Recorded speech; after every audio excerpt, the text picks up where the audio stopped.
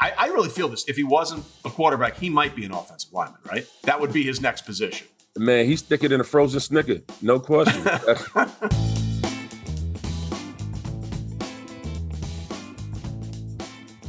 Hey everybody, what's up? Trey Wingo here. Welcome into another episode of Half Forgotten History. Season 2, as you know, is all about those players that have a championship and a Super Bowl ring, but we're also partnering with DraftKings in Season 2 to help you enhance your sporting experience. Make sure you use the promo code WINGO when you download and use the DraftKings app. Our guest this week comes to us from the hotbed of NFL talent known as New York City high school football. I'm kidding, that doesn't really exist. Very few people do come out of New York City high school football to make it in the NFL, but Willie Colon did. A very successful offensive lineman for a lot of years with the Pittsburgh Steelers, Super Bowl champ, and a guy who has made the very successful transition from playing football to talking about football. Now, we recorded this episode during the season, so you need to understand that when we have some of the conversations. So please now enjoy our episode with Willie Colon. Willie, how are you? Man, thanks for having me. What's up, Trey, baby? Well, let's talk about this because your story is very unique. You obviously played at a very high level for many years in the NFL, but you came from a place that I would not consider a football hotbed, which would be the city of New York. I mean, there are the outliers like yourself and Curtis Samuel, who's now playing for the Carolina Panthers. But let's be honest, high school football in the city of New York doesn't really bring a lot of people to the NFL. Man, that's 100% true, man. I went to Cardinal Hayes High School right in the South Bronx, right on the Grand Concourse, which is about a stone's throw away from Yankee Stadium. And I grew up playing, like, you know, I'm from New York City. I'm from the Bronx. I grew up playing basketball and baseball. There's nowhere to play football, technically. You pretty much either play in the street or you get you get a back alley and you kind of throw the ball around. But for me, man, I was in love with Lawrence Taylor. I loved him. He was like the GOAT to me. He represented like a sense of freedom. He cussed. He was badass. It seemed like nobody in the world could beat him up.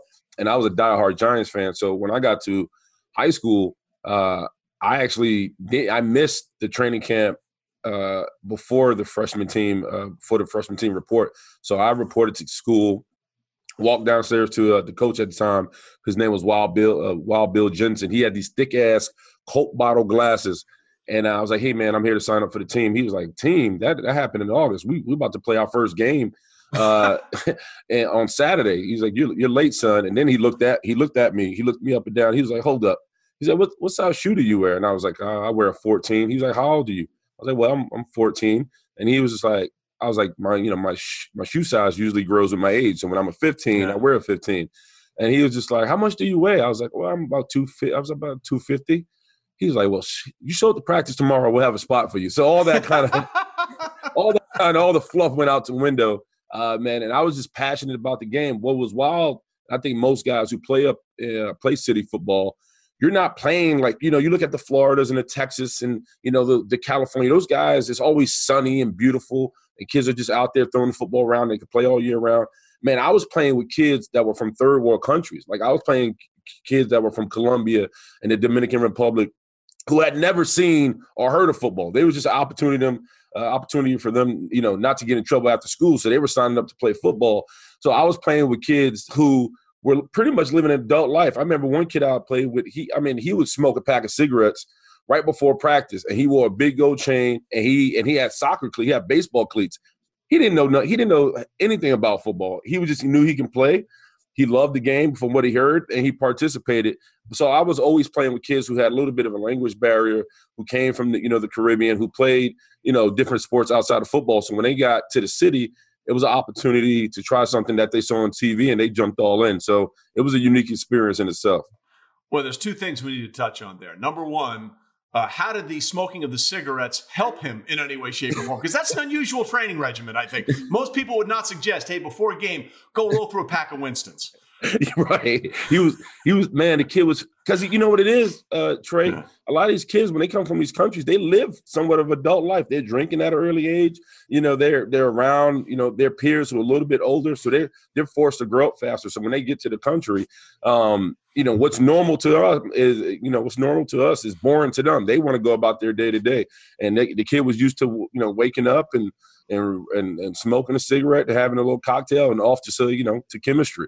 You know, it was just, you know, and if it works for them, maybe everyone else. No, we're not. We're kidding. We shouldn't do that. Don't do that. But you mentioned Lawrence Taylor, and I got to tell you, since you brought up one of my favorite stories of all time. I was just beginning to work in the business, and it was a player strike in 1987, and obviously Lawrence didn't cross the picket line. So I'm walking down Central Park West, and I look up, and Lawrence Taylor is walking down the street, coming towards me. And first of all, to see him on TV and then you see him in person, you're like, oh my God.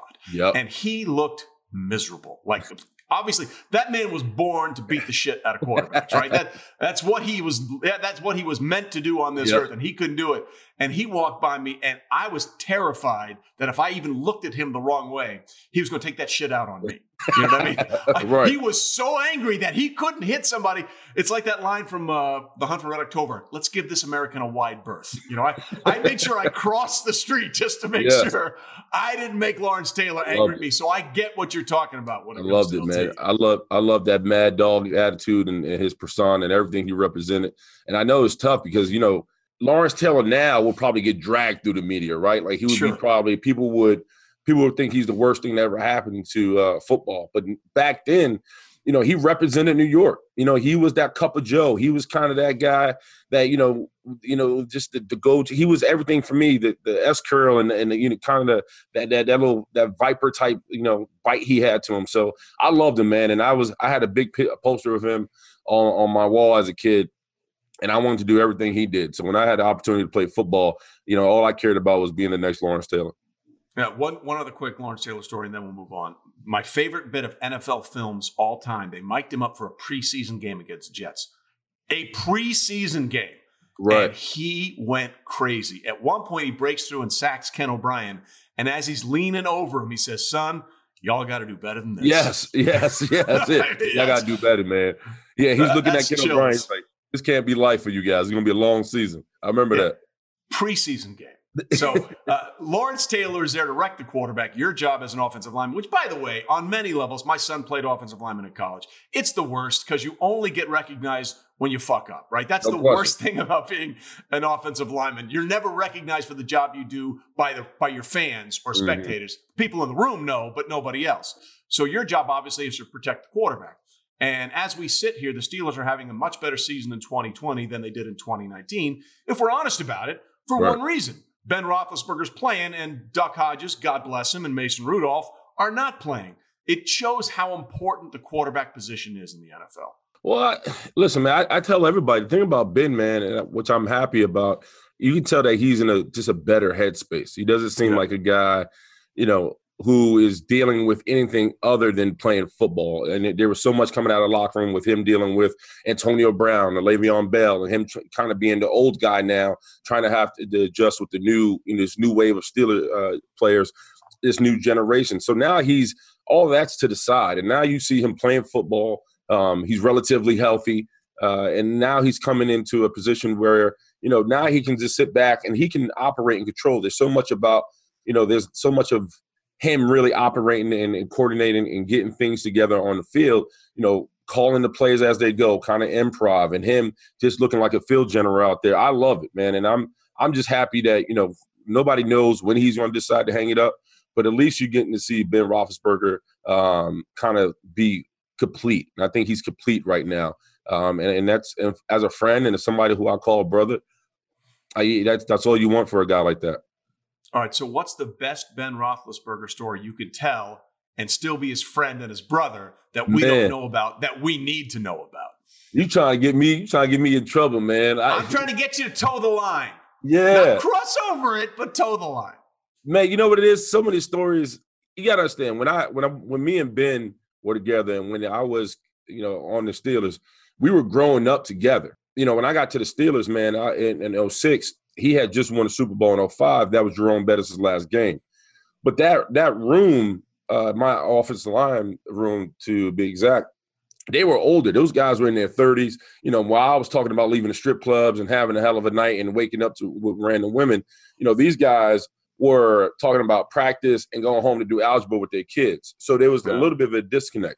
Ben was kind of more on my side because he was still young. And so he grew up with my generation of the offensive line when it was just me and Matt Starks and Chris Kimoatu and Justin Hardwick. We were kind of all in the same age range. So we kind of grew up really figuring life out together. And we got into a lot of wild shit. But overall, as far as like a Ben story, man, I think it's what everybody has already seen. The kid is just tough as hard, rusted boat nails. He's nothing he wouldn't do to win on Sunday. And he's one of those guys, man, where, without kind of blowing him, you really look at him and when you see him put on the cape, you're like, now I get why he gets paid $100 million. Like you get it. And so I have a lot of stories, but I don't think I could tell the ones, he's a married man of 3. So I think Ashley, his wife, would be like, all right, Willie, you fucking up the money. You better keep your mouth shut. Yeah, you won't be at the next family reunion if we go too far with this. But here's the question. If he wasn't, I really feel this. If he wasn't a quarterback, he might be an offensive lineman, right? That would be his next position. Man, he's thicker than a frozen Snicker. No question. No question. And the guy loves his sweets. He loves his vanilla ice cream. He loves his beers. He's just a down-home guy. Like I tell everybody, one of the biggest things that I think the world gets robbed of when it comes to Big Ben, if you sit him down and you put him in a room where he doesn't feel like he has to be guarded or watch who's around him, he's the best guy to talk to. Honestly, he's that type of guy you want to sit down and have a beer with and laugh with. A lot of times when because of the outside world and some of the things he has been involved in, everything that has gone on in his career, I think people have put him in a bubble, and I think he is guarded. But I think watching him play, watching how he reacts to certain things, and to see him out there, you can tell he's more centered than I think I've ever seen him be. And I think that's that's what I'm happy about. And Ben is one of those guys. He's hella competitive. When my time with him when I was in Pittsburgh, we competed at everything, whether it was horse to pool basketball. We would play basketball in the pool, man, and he was a dirty son of a bitch. He would step on your toes underwater. What he would do, he would step on your toes underwater and dunk on you. That was his move. And so me and the offensive line, and we had so many fucking brutal games at pool basketball. I think I got more bruises at pool basketball than going against the Cleveland Browns with him. So he's just that type of dude, man. And it's wild because I think when you see where the game is now, that's the one thing I do miss. I wonder if the guys are as competitive as we were as a Steelers team because we competed at everything. Yeah, well, but that's why he would be an offensive lineman because if you ain't cheating, you ain't trying. And, right. It ain't holding if it ain't called, right? We all know that. You got a man 290 pounds trying to run through your face. What, we supposed to just stand there and just hug him? We got to hold on to something. So that's why you have that power with the rep before every game. What is holding and what isn't holding? I need to know now because I'm going to do some of it. All right, seems like a good time to take a break, fill your glass, and when we come back, we'll talk about a couple of things that we need to discuss, including why Mike Tomlin doesn't get the respect he deserves and what it's like to win and lose the biggest game of all time. Stay with us. Here on Half Forgotten History, we love talking to the legends in the game about the stories behind some of their most rewarding moments, sometimes in the biggest game possible. And when you're off the field, well, you want to be rewarded as well. So if you're looking for a credit card that fits your lifestyle, look no further. U.S. Bank has credit cards that make every day rewarding, no matter what you're into. For example, you feeling hungry? Well, check out the U.S. Bank Altitude Go Visa Signature Card. Earn 4 times points on takeout, food delivery, and dining, and get 2 times points at gas stations, grocery stores, and on streaming. That'll keep your wallet and your mouth full. Big spender? Well, the U.S. Bank Visa Platinum Card has a low intro APR for large purchases or balance transfers. And you call the shots with the U.S. Bank Cash Plus Visa Signature Card. Choose 2 categories each quarter. Earn 5% back on your first $2,000 of eligible purchases from those categories. So don't just get a credit card, get the right card to make every day more rewarding. Cashback, merchandise, travel rewards, and low intro APRs are waiting. Learn more at usbank.com/credit card. The creditor and issuer of these cards is U.S. Bank National Association, pursuant to a license from Visa USA Incorporated, and the cards are available to U.S. residents only. Some restrictions may apply. Member FDIC. Hey everybody, it is that time of year again. Conference tournaments are tipping off. Bubble teams are making that final push for a bid, while the top seeds are preparing for what they hope is going to be a long run through March and early April. And DraftKings Sportsbook, America's top-rated sportsbook app, is putting new customers in the center of the action. Bet $4 on an underdog, win $256 if they win.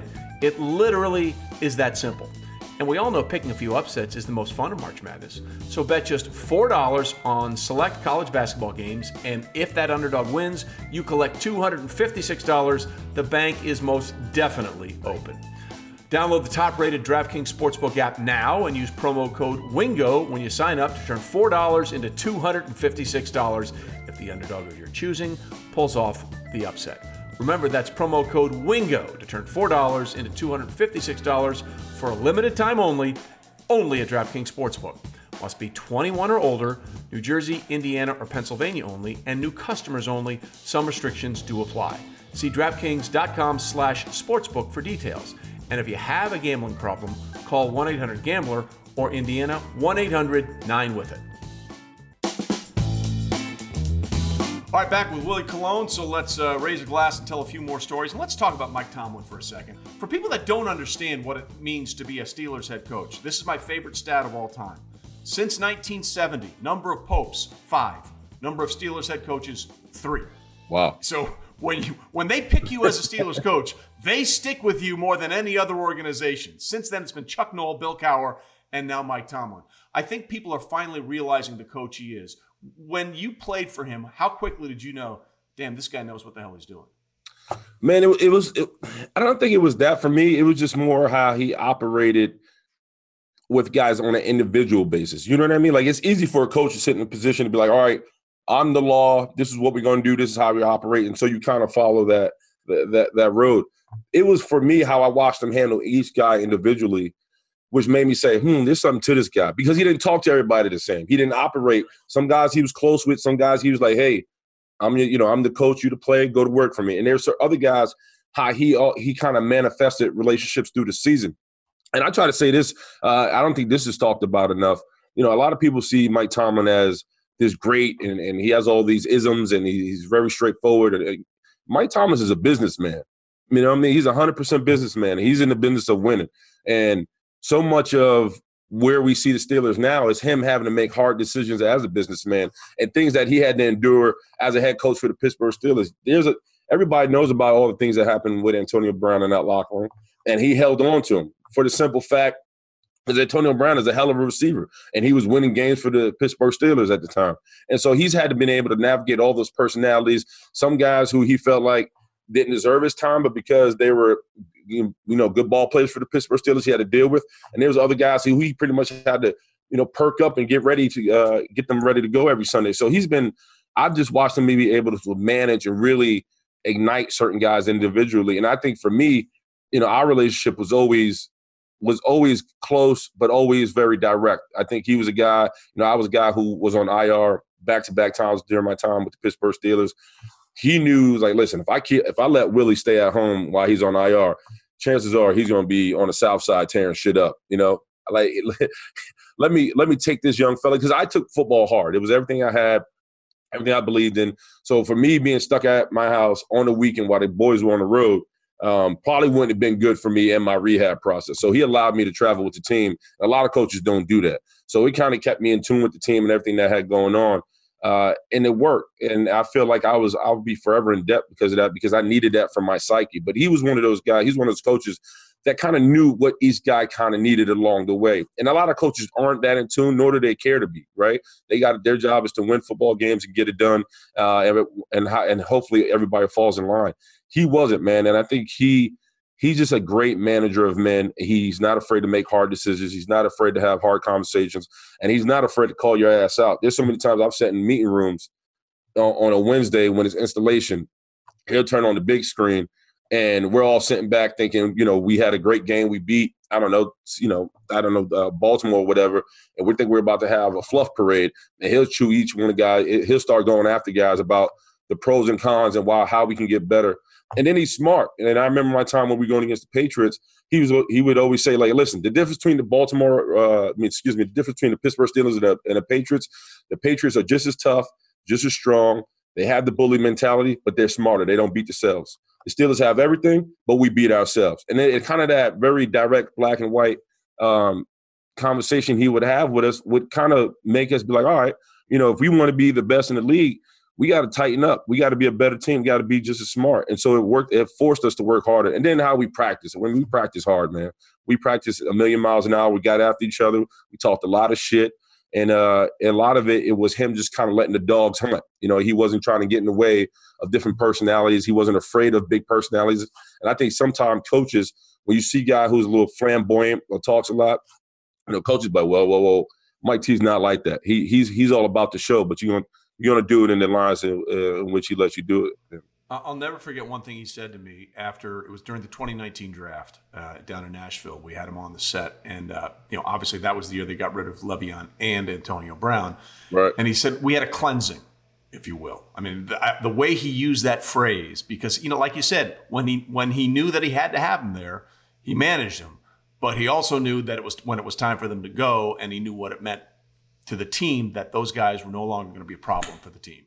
Yeah. And that's tough for any ball player, because I think, for me, I was there when Antonio Brown walked into that locker room, and he was a sweet kid, big old smile. I think he had a son at the time, and you could tell a guy who was really, really hungry. He wanted to play football. He worked his tail off, and then you just saw kind of a progression happen, and you really didn't know where it was going. You were just happy that he was making a lot of plays on the field. He was a guy that you loved seeing in the locker room, and then once I left in 2013. Then I started reading the headlines, and I was kind of in touch with a lot of guys that were still in that locker room. And some of the stuff that was coming back, you were just like, man, where did the switch happen, right? Because that wasn't a guy who I loved being around. And so now that you see him on the Bucs, man, I hope he can go back to being that kid that stepped off the bus and walked into Pittsburgh where everybody loved him. But Mike Tomlin, to go back to Mike Tomlin, man, I wish more people can sit in a Saturday night meeting before the game and listen to Mike Tomlin talk. It is goddamn Emmy, like Oscar. It is poetry, right? It'll snatch your goddamn soul, Trey. When they came to the visit, I think they played the Giants last year, and I was able to. My brother was with me, and my brother knows Mike Tomlin. Mike Tomlin knows my brother, and so I went to go visit Ben and the boys, and we're all sitting down. I'm talking to the doctors and teammates. We're all kind of catching up. And Mike T's like, hey, man, we're about to go meet before the final meeting, team meeting before we all go to bed. And I'm like, yeah. He's like, you want to come? I was like, yeah, whatever. So we all walk into this big room. I walk in the room. I'm catching up with all the guys. I'm hugging, and we're all laughing. There's one big chuckle fest. And Mike Tomlin walks in. Mind you, everybody's already seated, but everybody's kind of talking. The room's loud. Mike Tomlin walks in. And he's walking right down the middle of the room, and the place goes shh, like it just like quiet as a church mouse. And I'm sitting there, and my brother at the time, he's never been in a position like that. He kind of tightens up, and Mike Tomlin starts to address the room and talks about what it means to be a Steeler and the legacy. And he's constantly reminding these guys what it means to put on the black and gold. And you can see every fucking guy like locked in, like almost if it was like they were being hypnotized. And he goes on to call, he obviously shouted me out in the meeting, and he talked about my time and my role on the team and different guys like that. And it was a situation where I looked over my brother. He was like, this is the most – I'm ready to go through a brick wall, and I know I'm not getting paid. Like, he just has that type of control. And Mike T, man, when you talk about his ability to connect with a guy, it's simply him just taking off his glasses and looking you right in the eyeballs. Yeah. And when he talks, you listen. Well, listen, one of those stories that I had from him, I was doing post-game for Super Bowl 43 in Tampa. You guys won over the Cardinals, and I'd done a bunch of interviews, and he had done a bunch of interviews. And I was in the locker room after the game, and I said, Mike, can I get a – he said, I'm done. I said, I'm done. My time is – I'm off the clock, man. You can do whatever you ain't talking to me. I am off the clock. I'm like, okay, got it. My bad. Not going to bother you anymore. I'll go talk to some of the players. Microsoft Teams is helping Priority Bicycles reinvent the way they work. When the pandemic hit, the bike shop had to close their New York City showroom. Now, they found a way to reopen by doing virtual visits on Teams. And now the team can meet with 2 or 3 times the number of customers they could before, and people from all over the world can visit their showroom. Learn more about their story and others at Microsoft.com/Teams. So I've seen the elation of what it's been to win a Super Bowl, and you also know what it feels like to lose, because a couple of years later, Super Bowl 45, you guys fall to the Packers 31-25. Can you put into words how different it feels to win a Super Bowl and how shitty it feels to lose one? It's the worst, man. You understand, living in Pittsburgh, it's already a gray-ass city. It's gray. Every Friday, you have the whole city putting on Steelers jerseys, from the cafeteria lady to the dude working at T-Mobile to the guy serving you pancakes in the morning. Everybody has Steelers jerseys. So the city really embodies and believes in the culture in the Pittsburgh Steelers. So when you go to the Super Bowl, and at the time you got to figure we in Dallas, I don't know why Dallas was never prepared for snow, which is absolute. It's Brother, I went to school down there, and it happened once or twice. They shut it down for like an inch. That snowstorm came down. They were effed, man. They were. You had 2 cold weather teams coming down to Dallas. It was going to be bound to snow. We were bringing the snow with us. And what kills me is they, instead of putting salt down, they were putting sand, right? So we ended up practicing at TCU, and I remember getting on the bus. And they would kind of have like this little camera thing where they kind of show you the news. And we were watching on the news cars that were doing 360s going down the highway. And I'm just like, I don't want to die because Dallas is not prepared for snow. And so I can remember Mike Tomlin was saying, like, listen, man, ain't nothing going to stop us. They're going to bring a hurricane, whatever. We coming to win the goddamn Super Bowl. And so he kind of locked us into that week. If Dallas ain't prepared, if Green Bay, well, we knew Green Bay was going to be prepared. Hell, it snows in Green Bay. Whatever the situation is, we're going to be prepared for that game. And we were prepared for that game, and I really felt. But alongside of that, we did have 3 turnovers that game and still had an opportunity to win the damn game at the end, which is mind-blowing in itself. You give it 3 turnovers, usually the game's a wrap. We still had a shot to win. Yeah, we had a shot to win. But going home, man, I remember walking off that field, the confetti, Hines is crying. Was sitting in the locker room. It's very somber. It's very quiet.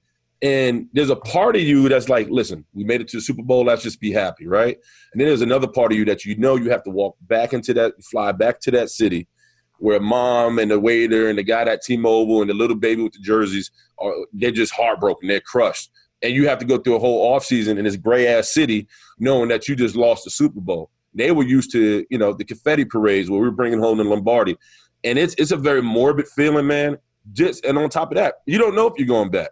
You can think you're going back. You can have the same guys ready to go to battle with you the next year, but there's no guarantee that you're going to go back. So for us, it was hard, man, and it was tough to deal with. Just because we in our head we were going to win the Super Bowl and we were going back to Pittsburgh and we was about to light up the offseason and have a funky good time. But that wasn't the case. So it's tough to swallow the disappointment. And then once you get back and watch the tape, you're like, oh, that's why we lost that game. Do you ever get over it? I mean, you have a ring, so that helps. But do you ever get over not getting another one? No, because the NFL Network doesn't let you. They show it. Bastards. They don't. They show the one you won, and then they show the one you lost. And you're like, well, shit, I was happy 2 weeks ago till you put this shit on. Listen. You're doing really well, obviously. Continued success in your broadcasting career over there at Barstool. And the whole point of this was to just chop it up and talk some fucking football. And I know. I appreciate it. I know you wanted some Big Ben stories, man. I apologize. I couldn't. The ones I have are X-rated, man. Well, we'll keep those in the vault. Those in the vault. And sometime maybe when we're alone, I got you. Cocktail. We'll do that situation. I'll light you up. I promise. Thanks for having me, brother. Willie, appreciate it, brother. Be well, be strong. All right. Bless. So once again, our thanks to Willie Colon for joining us. And don't forget, whenever you want to enhance your sporting experience, use the DraftKings app. And when you do, use it or download it, make sure you use the promo code WINGO. And we're making a really interesting transition. We went from a big guy episode to another big guy episode. But a guy who started out as a quarterback and somehow ended up as a first-round pick as an offensive lineman. Talk about de-evolving through your playing career, but it's worked for him because he's made a crap ton of money and he's got a Super Bowl ring to show for it as well. I'm talking about the very loquacious and interesting current Eagles offensive tackle, Lane Johnson. That's next week on Half Forgotten History.